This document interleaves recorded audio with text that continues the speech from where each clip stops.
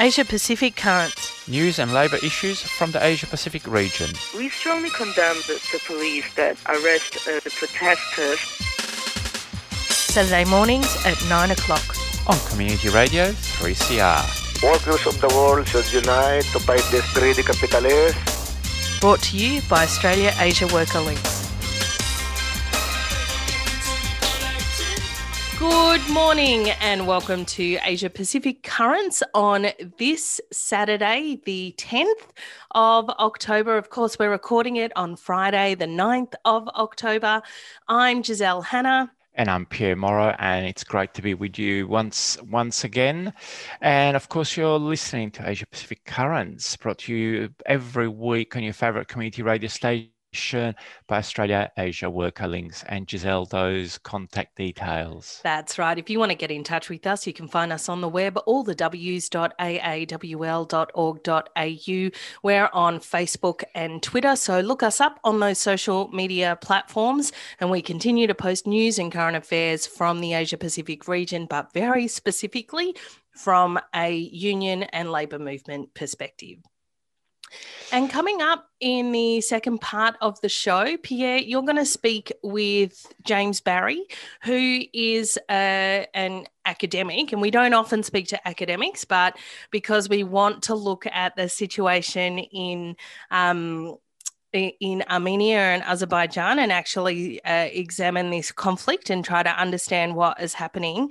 We're going to speak with a left-wing progressive academic, and that will be James Barry in the second part of the program. I look forward to it, and we'll go to the news from the region for this week, and I might as well start off, Giselle, with the first story. And we go to Indonesia, to nearby Australia, where the Labour Reform Bill has been met by strikes and demonstration all week. Indonesia this week saw 3 days of strikes and demonstration throughout the country as unions and labour organisations came out against the passing of a new labour law on Monday. The government said that the bill is meant to streamline and equalise regulations and standards across Indonesia to favour jobs and economic growth. What the bill actually does is it abolishes the sectoral minimum wage in favour of minimums set by regional governors, reduce severance pay, increase allowable overtime to 4 hours per day and 18 hours a week, ease restrictions on outsourcing, and employees will only be required to give workers 1 day off a week instead of the current 2 days. So that's going to be the legal minimum. And of course, a lot of employers go below that. The government tried to use COVID-19 restrictions as a way to stifle and contain these protests. Reports suggest that many hundreds of workers have been arrested by the police over the last 3 days. And moving now to India, where murder and rape has sparked mass protests once again. Of course, we know that this was the case about 7 or 8 years ago, I think it was, Pierre. But last week, a 19-year-old Dalit woman was gang raped and subsequently died from her injuries by a group of 4 upper caste men in the northern Indian state of Uttar Pradesh. This crime once again shone the spotlight on the rampant sexual violence faced by India's 80 million Dalit women. These women, who comprise about 16% of India's female population, face a triple burden of gender bias, caste discrimination and economic deprivation. While mass protests erupted across northern India against the continued levels of violence against women, the actions of the police and public officials in this case also highlighted the deep structural inequalities and power imbalances in Indian society. Nevertheless, the Dalits are progressively becoming more organised and fighting back against their historical, political and economic oppression. And great to see. And we go to another site where there's been a lot of resistance to Iraq, where in all the major cities of central and southern Iraq, tens of thousands of demonstrators took to the streets on the 1st of October last week to mark the first anniversary of the mass protests that started last year. As we have reported previously, these protests have called for an end to corruption, sectarianism, violence, inequality, and exploitation. The activists involved have had to pay a high price for their actions over the last year, with over 560 people killed from police and military repressions of the demonstrations, with an additional 65 activists murdered in targeted attacks by death squads. No person or group has been charged over any of these deaths so far. And women workers in Bangladesh have won back their jobs. During the months of May and June, workers at the Adams Apparel Garment Factory underwent medical assessments. The managers found out that a dozen of these women workers were pregnant and progressively terminated their employment one by one. The Bangladesh Garment Textile Leather Workers Federation took up the case of these women and demanded that they be reinstated. After protracted negotiations, the company signed an agreement that not only included reemploying the women workers, but also to pay them compensation for the time they were without a job. An absolute massive victory for those garment workers. We know that the way that garment workers in Bangladesh and other parts of the Asia Pacific are repressed is through sexual violence. It's a very, not only gendered, but sexualized in terms of the repressive behaviour, industry and workforce. And then, pregnant women right across the world, even in very developed capitalist countries, experience this kind of discrimination. So the fact that they fought back and won, and won overwhelmingly, is such a victory. I'm very, very happy about it, Pierre. Well, fantastic. I'm glad. Well, I'm glad for those workers. I'm glad that you're happy, and I'm also glad that we can actually bring a good news stories, because unfortunately, a lot of our updates are often very, very harsh. But yes, that was a great victory, and well done to them. We now go to Iran, where Iranian sugar workers are still holding out. We brought you this story beforehand as well. The thousands of sugarcane workers at the Haftape factory that have been on strike for about 3 months are standing firm in the fight against corruption at their factory. In a statement released this week, the workers stated there are only 2 acceptable options for them in terms of ownership of the company. The company is either transferred totally to the Haftape workers, or if the company is returned to the state, then it must be run under the supervision of the Haftape Workers' Council. In other labour news, there have been demonstrations by nurses, teachers, public servants and energy workers protesting against the non-payment of wages. The economic situation in Iran has deteriorated to such an extent that there are now shortages of some staple foods as well as gas and petroleum. So obviously a situation to keep checking over the next few weeks there in Iran. And we now move to one of the most contemporary independence movements, New Caledonia or Kanaki, whatever you want to call, but there was a vote this week in that part of the world. And of course, those people voted to remain a part of France. So this week, a referendum on independence was held in the Southern Pacific French territory of what for now we're going to call New Caledonia. The pro-French vote won a narrow majority with 53% voting to remain a protectorate of France, while 47% voted for independence. This was a second independence referendum, with the first one in 2018, returning a higher pro-French vote, 57 versus 43.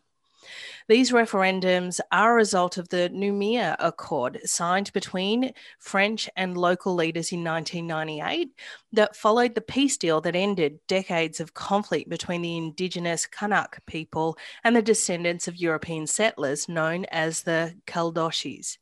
The two communities are each comprised of around 35% to 40% of the population, with the rest being of either mixed heritage or from other countries. Given the closeness of the result, it's highly likely that a third independence referendum will be held in the next 2 years, as stipulated by the Nouméa Accords.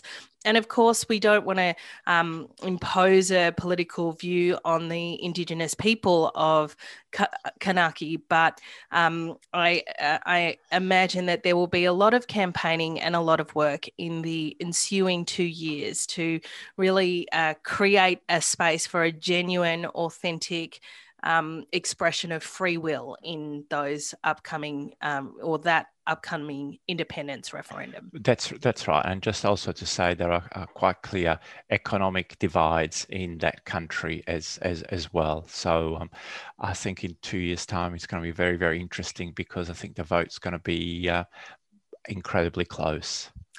Well, we're going to go to some community announcements, and then we'll go into our feature story with James Barry.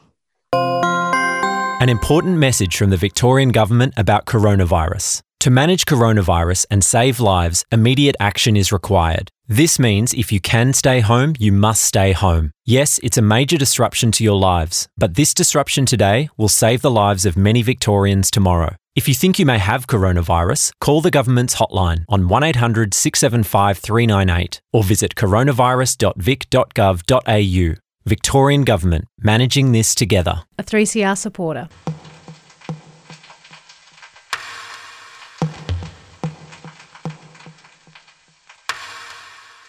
You're listening to 3CR Community Radio, 855 AM. This is Asia Pacific Currents with Pierre and Giselle. And we're going to be speaking now to James Barry, who's an academic at Deakin University at the Alfred Deakin Institute. And we're going to be talking about the current conflict between Armenia and Azerbaijan. Welcome, James. Thank you. Good morning, James, and it's great to have you on this important topic, but possibly one that many people don't know much about, the whole Nagorno-Karabakh issue. So just for our listeners, to start off, can you give us a brief history of how this conflict has its roots in the Soviet Union and its breakup in the early 1990s? Well, the area has always been very multi-ethnic, and that's reflected in the name Nagorno-Karabakh, which is a mixture of Persian, Russian, and Turkish, and also the Armenian name Artsakh, which is an old name for the area. Essentially, there's always been many different religious and ethnic groups living in the South Caucasus. The problem came when, towards the end of the Russian Empire and the beginning of the Soviet period, when there was an effort to draw borders or make administrative borders match ethnic lines. Over the 20th century, this led to a lot of competition between Armenians and Azerbaijanis for a number of reasons, which I won't have time to go into. But essentially, there was a lot of economic competition between the two groups before and after the revolution. Now, the region of Karabakh was interesting. It was an autonomous region within the Soviet Union with an Armenian majority within the Soviet Socialist Republic of Azerbaijan. The reason why it was put in Azerbaijan and not in the Soviet Socialist Republic of Armenia was because at the time when the Bolsheviks arrived there, it was in the hands of the Social Democrats of Azerbaijan, not in the hands of the Armenians. Now, Karabakh is also unique amongst the Soviet autonomous regions for not being an ethnically defined autonomous region. It was defined by geography. Same with Nakhichevan, which is also in Azerbaijan. Now, the Armenians of Karabakh had always been trying to either have more representation within the Azerbaijan Soviet Socialist Republic or to unify with the Armenian Soviet Socialist Republic.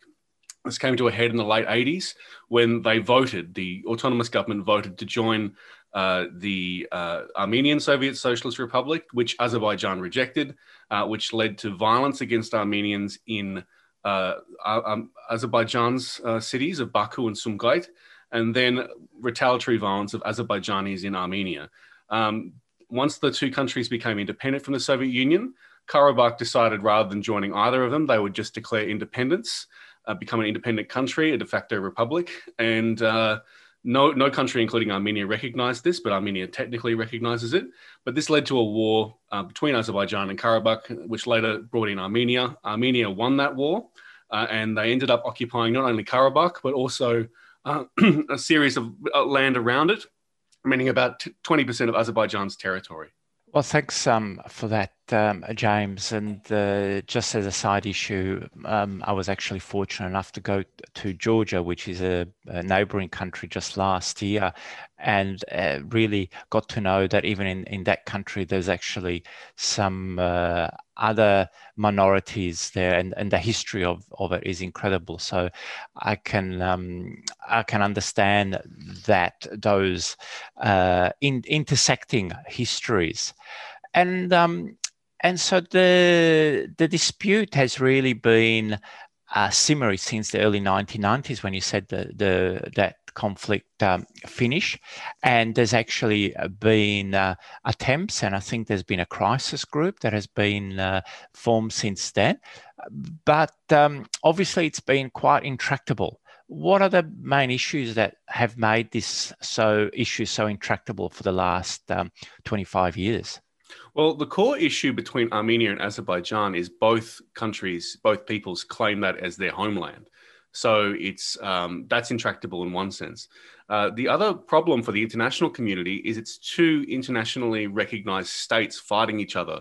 This is not like other Caucasian conflicts like Chechnya or South Ossetia or Abkhazia, where you have a breakaway region that's not internationally recognized fighting against an internationally recognized country. So really, it's in the too hard basket for a lot of the international community to take a side.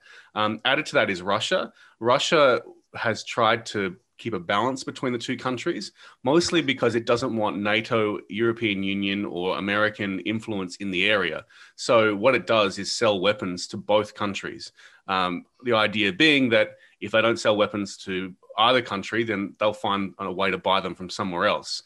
That has complicated the issue. And at the heart of this is the Armenians have wanted the status quo to stay the same because they want to keep that land, including not just Karabakh. Karabakh is the main issue, but they want to keep the land around it as well.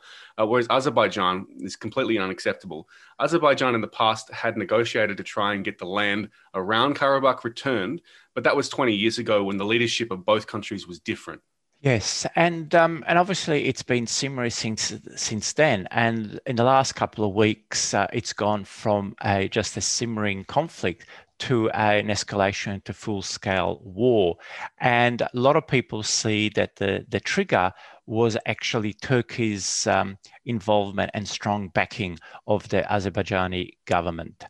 Do you think this is a correct analysis? It's one of the elements that's been at play.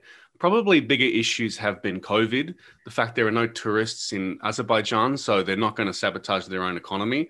The fact Russia has been preoccupied in Belarus, and a fear of the EU and NATO having another position on their border. So they've been a bit distracted there. But Azerbaijan has been playing a long game. They've had a booming economy for the past 20 years, though less so now. But they've been able to expand their diplomatic networks. They've been able to build an army. Their military budget is bigger than Armenia's entire budget.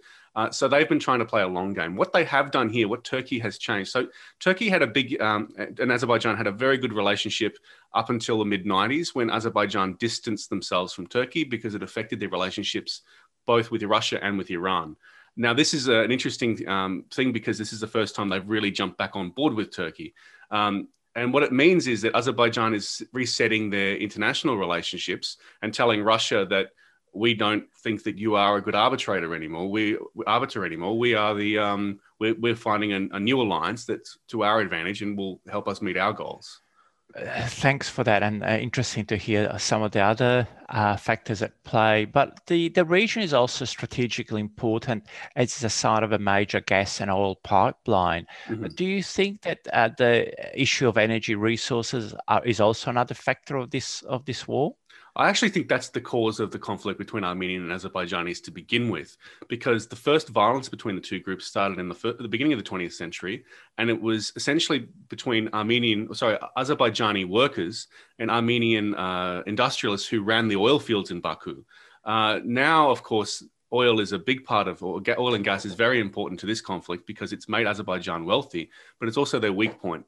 And we saw in the last couple of days that the Armenians have been trying to attack the oil pipeline on the grounds that it will bring it to international attention to the issue, but also it's infrastructure that can be easily repaired and it's not going to cause major loss of life and outrage in that sense. So, yeah, oil and gas has always been central to this conflict. And you've already mentioned Russia, but they're only one of the two other major countries bordering the region, which of course is Iran as well. And both countries have been quite active, whether in North Africa or in West Asia or in the Arabian Peninsula, in a variety of conflicts. But in this case, they both seem to have good relations and interests with both Azerbaijan and Armenia. How do you think it will play out for both Russia and Iran, this war? And what are they going to do? Russia, it's hard to predict what Russia will do because they're always very opaque. Iran wants to stay it out and wants a ceasefire. Now, that would suit Armenia more than Azerbaijan, but that's the way they would generally look at it. They don't want a large conflict. In fact, a few days ago, the president of Azerbaijan, Aliyev, called Rouhani, the president of Iran, and because he had the Azerbaijan army had taken back some territory along the Iranian border, and he had called Rouhani to say, we want to reopen this border. And Rouhani his response was, we don't want this to become a regional conflict. So Iran's main goal is to make sure that it's contained and that it doesn't go any further. And you've got no idea what Russia may or may not do? Russia has made their position clear that as long as Armenia is not attacked directly, they're not going to be involved. So Russia said Karabakh is not in their interest. So getting to the final questions, and so bringing back, we've started with the history, we've looked at what is happening, and given that this issue has been going on since the 1990s, and the war has now this current war has been going for 2 weeks. How do you think this current round of military conflict will end? In other words, who do you think will gain the most? And what will then happen? Will there be more talks? Will the conflict just go to another 20 years of low-level distrust or whatever? Like how do you see it? Definitely Azerbaijan's strategy is to reset the status quo. So this war could go on for a long time, and it's definitely the largest military engagement those two countries have had since 1994. Azerbaijan believes they can wait out a longer war. They have the resources to be able to do that. Armenia would be suing for a ceasefire as soon as possible. Now, what would end up happening is Azerbaijan would reclaim some territory that would boost the president, but also it would cause Armenia to rethink those occupied territories around Karabakh and to prioritize which areas red lines, we absolutely have to keep these, and which those they can give back to Azerbaijan. I think that's where it's going, and that's where Azerbaijan wants it to go. But it's hard to tell at this stage because everything's up in the air, and both sides would be wanting to make gains and keeping those gains. Maybe I think we've got time for one quick additional question, James. Now, we've talked about this as a war over territory, over resources, and political war.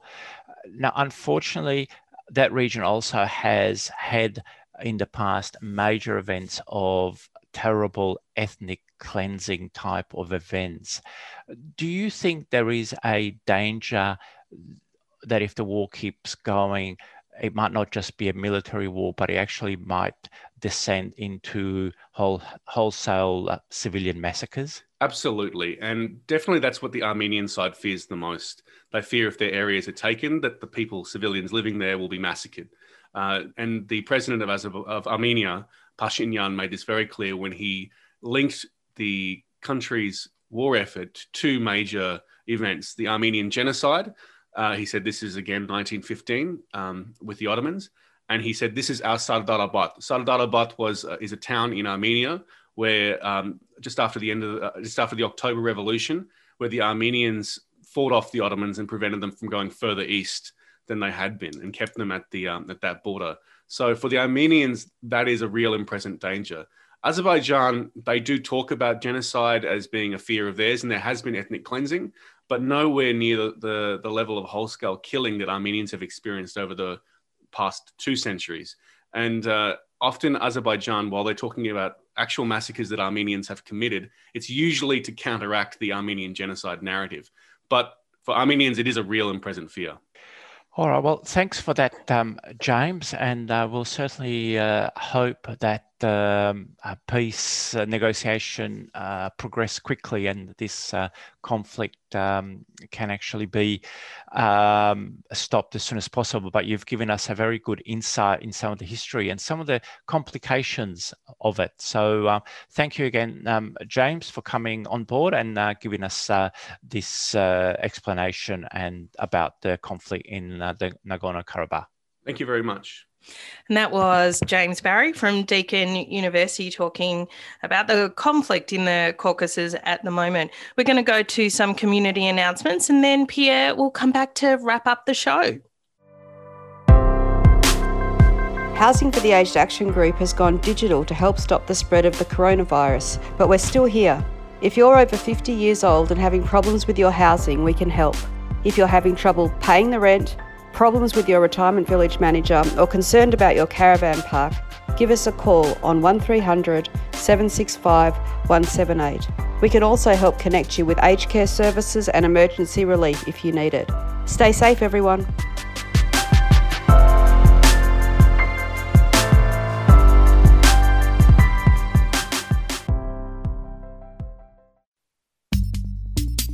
Fitzroy Legal Service has launched a free information and advice phone service for people who have been stopped, questioned, fined or charged for breaching the new COVID-19 restrictions. Have you been fined or charged under the new laws? Or stopped and questioned by police for being outside? Call 0434 136 501. Weekdays between 9am and 5pm. That's 0434 136 501. Or head to fitzroy-legal.org.au for more information. You can also report incidents at covidpolicing.org.au. Fitzroy Legal Service is a 3CR supporter.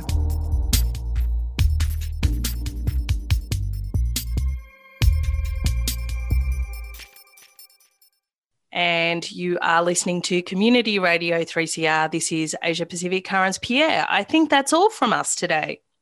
That's correct. Another successful radio program of Asia Pacific Currents brought to you every week by Australia Asia Worker. Links on your favourite community radio station, 3CR Radio. We'll be back again next week. So it's goodbye from me, Pierre Morrow. And me, Giselle Hanna.